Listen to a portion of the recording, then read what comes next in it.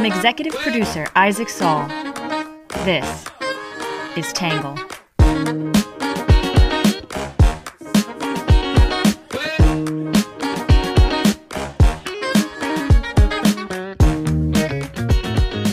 Good morning, good afternoon, and good evening, and welcome to the Tangle Podcast, a place where you get views from across the political spectrum, some independent thinking without all that hysterical nonsense you find everywhere else.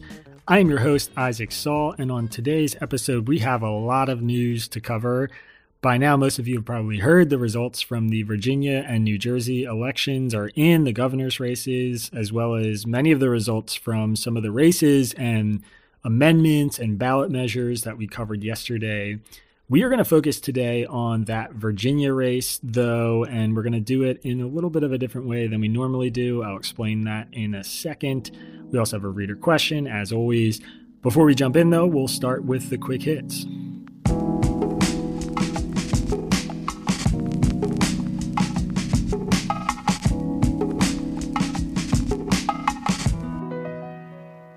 First up, Democrat Phil Murphy won New Jersey's race for governor, defeating Republican challenger Jack Ciattarelli by a microscopic margin. Number 2, the CDC recommended the Pfizer-BioNTech COVID-19 vaccine for children aged 5 to 11 yesterday. Number 3, Minneapolis voters rejected an amendment to replace the police department with the Department of Public Safety by a 12-point margin. Number 4, Ohio Democrat Shontel Brown won the 11th district, filling the seat left open by Marcia Fudge. Republican Mike Carey won the state's 15th district, and in Florida, the Democratic primary is headed for a recount. Number 5, the Supreme Court is set to hear oral arguments in a major gun rights case today that could allow more Americans to carry firearms in public.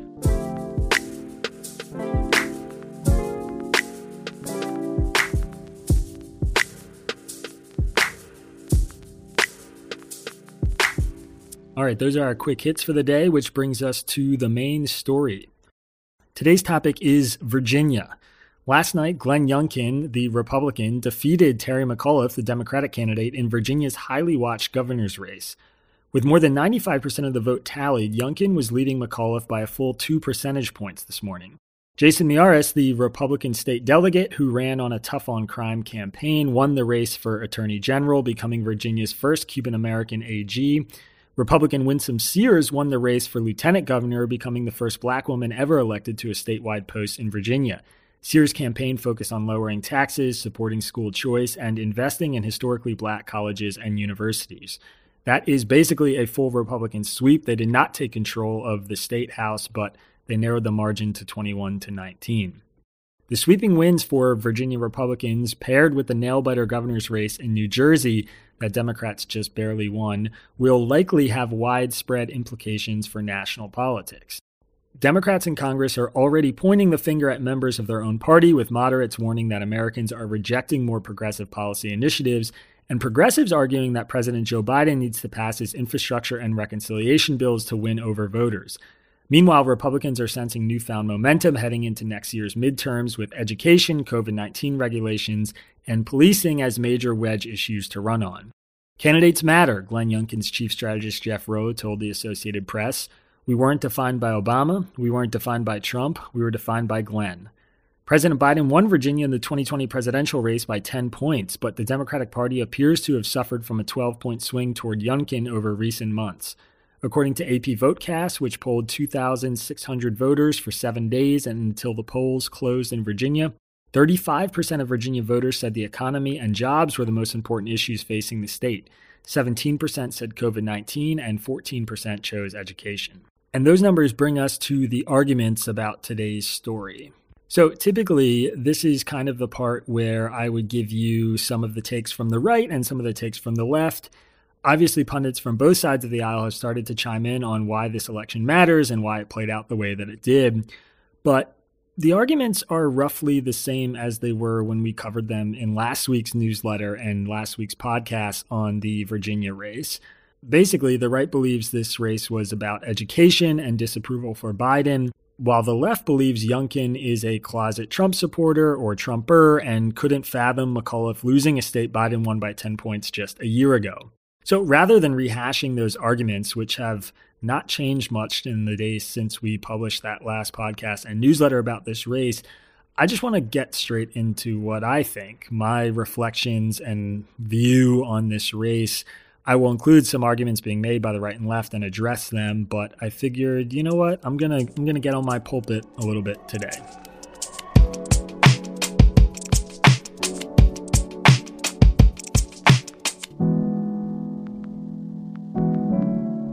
All right, so if you want to see how easily politically minded people attach themselves to narratives, you need not look any further than Virginia and this race. The results from Virginia have barely marinated for 12 hours, and everyone has their own stories to explain them, few of which I find particularly convincing. Democrats are rightly horrified and now entering the circular firing squad phase of election postmortems. If it wasn't clear before, it is crystal clear now. Their odds of holding on to majorities in the House are slim to none when they can barely eke out a victory in a New Jersey governor's race and they lose handedly in Virginia. Progressives will blame the loss on a lack of action from moderates and the fact they haven't yet passed any of Biden's major agenda pieces, nor did they, quote, get help to voters in Virginia who needed it. Moderates will blame the loss on progressives who focus too much on race and too little on issues, pushing Biden's presidency further to the left than many expected. Both will have some valid points, but neither are totally right in my view. Meanwhile, Republicans seem hell-bent on telling themselves this race was about education and critical race theory. Trump supporters will say this race is a sign of the strength Trump would have in 2024, even though Youngkin practically stiff-armed the former president away from the race. Others on the right continue to tell stories out of Virginia that are often centered on furious parents at school board meetings who are purportedly outraged about their kids being taught the truth about Columbus or that Black Americans have had it badly in the United States.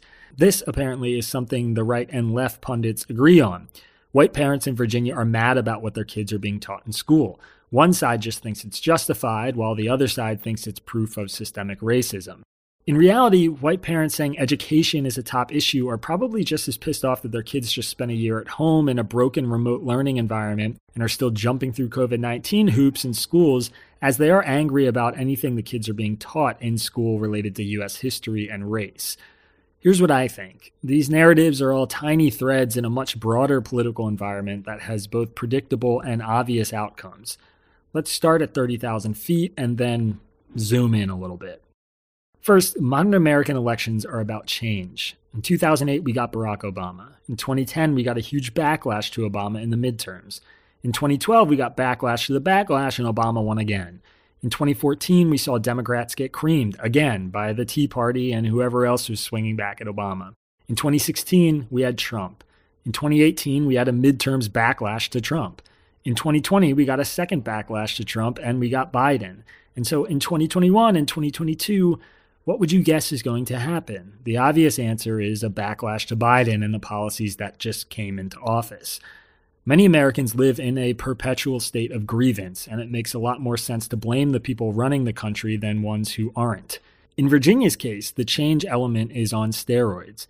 Historically speaking, the state hadn't reelected a Democratic governor in 44 years. Last night just kept that streak alive. More specifically to this race and the theme of change, we had a political newcomer, Glenn Youngkin, versus someone who had literally been governor of Virginia in Terry McAuliffe and ran in this race 3 times. It's no wonder one candidate had more baggage with voters than the other.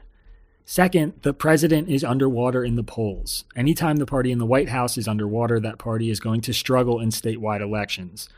Biden has one of the worst approval ratings of any president on record at this point in his presidency. Listen to that sentence again if you didn't absorb it the first time. Biden has one of the worst approval ratings of any president on record at this point in his presidency. The idea that Terry McAuliffe, who spent most of his campaign talking about Donald Trump, was going to waltz to victory in that environment was always bananas, even a few months ago when he had a 10-point lead in the polls. Speaking of the polls, they are still off. Whatever skewing pollsters are doing to account for conservatives staying silent seems to once again be failing. In the final days, it looked like the Virginia race came into focus. Real Clear Politics and 538 averages showed Youngkin with a 1 to 2 percentage point advantage. But the energy for Youngkin and his support on the ground to McAuliffe's was always telling an even stronger story. Still, what about in New Jersey? Phil Murphy was supposed to have a 5 to 10 percentage point lead, but as of this morning, the race was separated by 69 votes. He ended up winning by a fraction of a percentage point. Here's a fun fact. Youngkin's chief of staff was right when he said candidates matter. McAuliffe was pathological about making this race a referendum on Trump, who is no longer in office. Watch the debates, their campaign ads, their stump speeches, their social media accounts, whatever you want to do, and it was clear Youngkin spent more time talking about Virginia issues than McAuliffe did. You can't convince me that that didn't matter. Youngkin focused on the economy, inflation, taxes, and on creating a less demanding environment about how people need to act during a pandemic. Newsflash, that is in line with the mood of the country as a whole. And yes, he took advantage of McAuliffe's mistakes on education, but that wasn't the game plan going in. That wasn't the blueprint to win this race before it became an issue. Just look at the numbers again.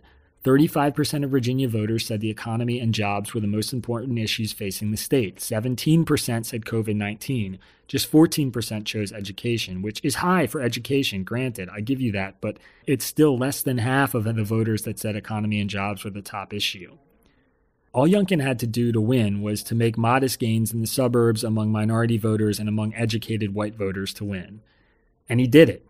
Meanwhile, Democrats have totally abandoned any attempt to appeal to rural voters besides expanding broadband internet, meaning they have no avenue to make up those suburban and minority losses when they come, which is what just happened.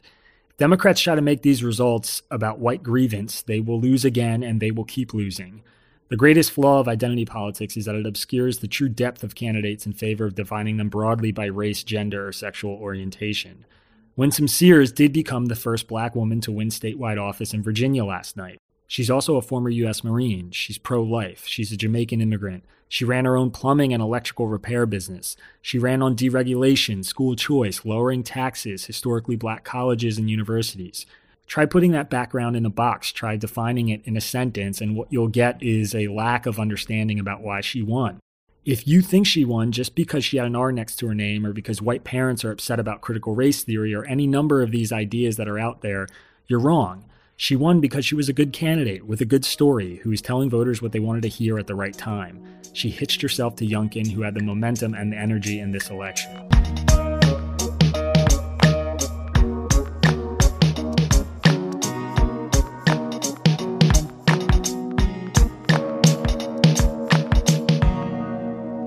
All this leaves a big elephant in the room for Biden and Democrats, who are about to eat each other alive with the blame game. What does this mean for his agenda? More specifically, what does it mean for the more than $3 trillion in plans they're trying to get through Congress right now? Every Democrat is going to twist themselves into knots to try to explain why this loss means their path forward is best. But from where I'm sitting, Biden is still at the steering wheel. Biden's approval ratings are not underwater because he has reshaped the country in his first year. His approval ratings are underwater because the country is basically the same as it was a year ago. Thousands of people are still dying from COVID every day, every week. We're still masked up. We're still fighting over vaccines, fighting over race. We're still bungling wars abroad. We're still struggling economically. We're still woefully divided. We're still talking about Trump. We're still seeing a violent crime spike. We still can't pass an infrastructure bill, still haven't improved the immigration system. We're still without lower prescription drug prices, paid family leave, or wages that outpace inflation. The most popular items on Biden's agenda that somehow are now missing from his legislation. The biggest difference between now and a year ago is that we're navigating a rise in inflation, worker shortages are worse, we're being rocked by a global supply chain freakout, and we all have to collectively endure hyperbolic outrage over the critical race theory punditry. Biden ran on solving all of these things. That was never going to happen in a year, but Democrats' best shot at regaining any popularity won't be reneging on or abandoning his campaign promises. It'll be better pursuing them. Of course, it's possible whatever they end up passing doesn't appease American voters or maybe even makes the situation worse. But whatever they've got going on now clearly isn't the answer. The best they can do is change things, change the country. That's what modern politics are about. They're change elections. Move us away from where we were a year ago. Make it different from where we were a year ago. There's plenty to love and loathe about the twin infrastructure and reconciliation bills, but if Biden doesn't get them through and then win the narrative about them before the 2022 midterms, his exceedingly slim odds of keeping power in Congress will turn to zero.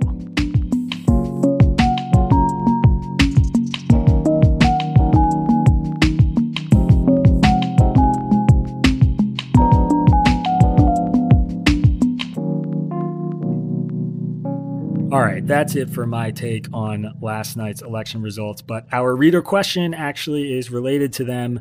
It's an anonymous question from an independent voter in Virginia who said, if you are a Virginia resident, who would you vote for in the governor's race? This is just a good opportunity for me to state this again. I've said it before in the newsletter, but it's been a long time. At Tangle, we do a lot of things to try and distinguish ourselves from other news sources. One of those things is that we don't endorse candidates. We didn't in the 2020 presidential race, which many subscribers on both sides freaked out over and many even unsubscribed over. But we won't in 2022 or 2024 or any race after that. That's not to say I'm trying to obscure my own biases or dodge the question. In fact, one of my favorite things about Tangle is that I get space every day to tell you how I honestly feel.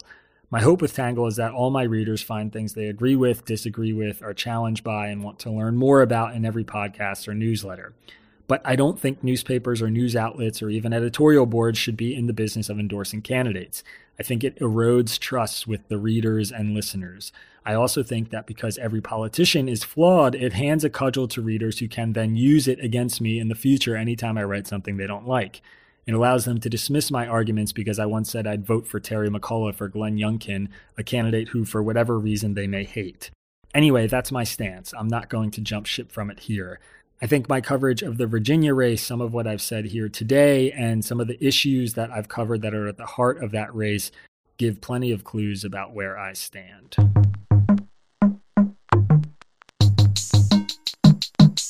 All right, that gives us our story that matters. Yesterday, one of the under-radar election results was a major victory for progressives in Tucson, Arizona, where voters overwhelmingly approved a $15 an hour minimum wage hike by 2025. The proposition was approved by a 2-to-1 margin, according to the Associated Press. Some 85,000 residents of Tucson are expected to see a wage hike thanks to the amendment. On a night when progressive initiatives took some major hits, Tucson became one of the latest cities in America to vote for an increase in the minimum wage, a sign that the proposal has enduring popularity almost any time it appears on a ballot. This is probably something both parties should take note of. All right, that brings us to our numbers section. These are all about the Virginia race last night, and I think they're pretty interesting. First up, 45 to 53 is the margin Donald Trump lost by in the suburbs of Virginia in 2020. 53 to 47 is the margin Glenn Youngkin won the suburbs of Virginia by this year. 53 to 47 is also President Biden's approval rating among all Virginia voters, according to a recent AP News poll. 15.8% was Biden's margin of victory in New Jersey in 2020. 0.3% was Democrat Phil Murphy's current lead over Jack Ciattarelli, with 88% of the vote reported. 72% is the percentage of Virginia electorate that is white, according to AP News Votecast. All right, that brings us to our Have a Nice Day section. This is a wild story that I didn't even know was going down, but just saw a headline about today.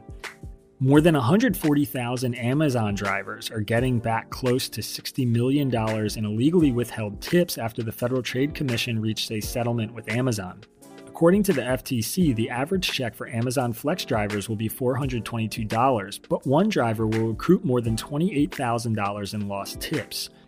19,980 drivers will receive checks of more than $600, according to Business Insider. These tips were illegally withheld by Amazon between 2016 and 2019. Amazon Flex drivers had been employed with the promise they'd earn $18 to $25 an hour and keep 100% of their tips. But the FTC alleged that Amazon started paying their drivers less and making up the difference by keeping the tips without ever notifying the drivers of the change. Amazon agreed to settle the case and pay out all the money it withheld from drivers. So that's a big win for workers and a lot of people who, I guess, got screwed over, which, yeah, that's good news. All right, that is it for today's podcast. As always, if you enjoyed this analysis, you liked some of the stuff we talked about, please consider supporting our work. There is a link in the episode description to do that. You can also just go to readtangle.com/membership and become a Tangle member. It's $4.16 a month if you subscribe for the year. It's really cheap. It's a good deal, but it keeps our lights on and it keeps us going when a lot of people do it. All right, thank you guys so much, and we'll see you tomorrow. Our Our newsletter is written by Isaac Saul, edited by Bailey Saul, Sean Brady, Ari Weitzman, and produced in conjunction with Tangle's social media manager, Magdalena Bakova, who also helped create our logo. The podcast is edited by Trevor Eichhorn, and music for the podcast was produced by Diet 75. For more from Tangle, subscribe to our newsletter or check out our content archives at www.readtangle.com.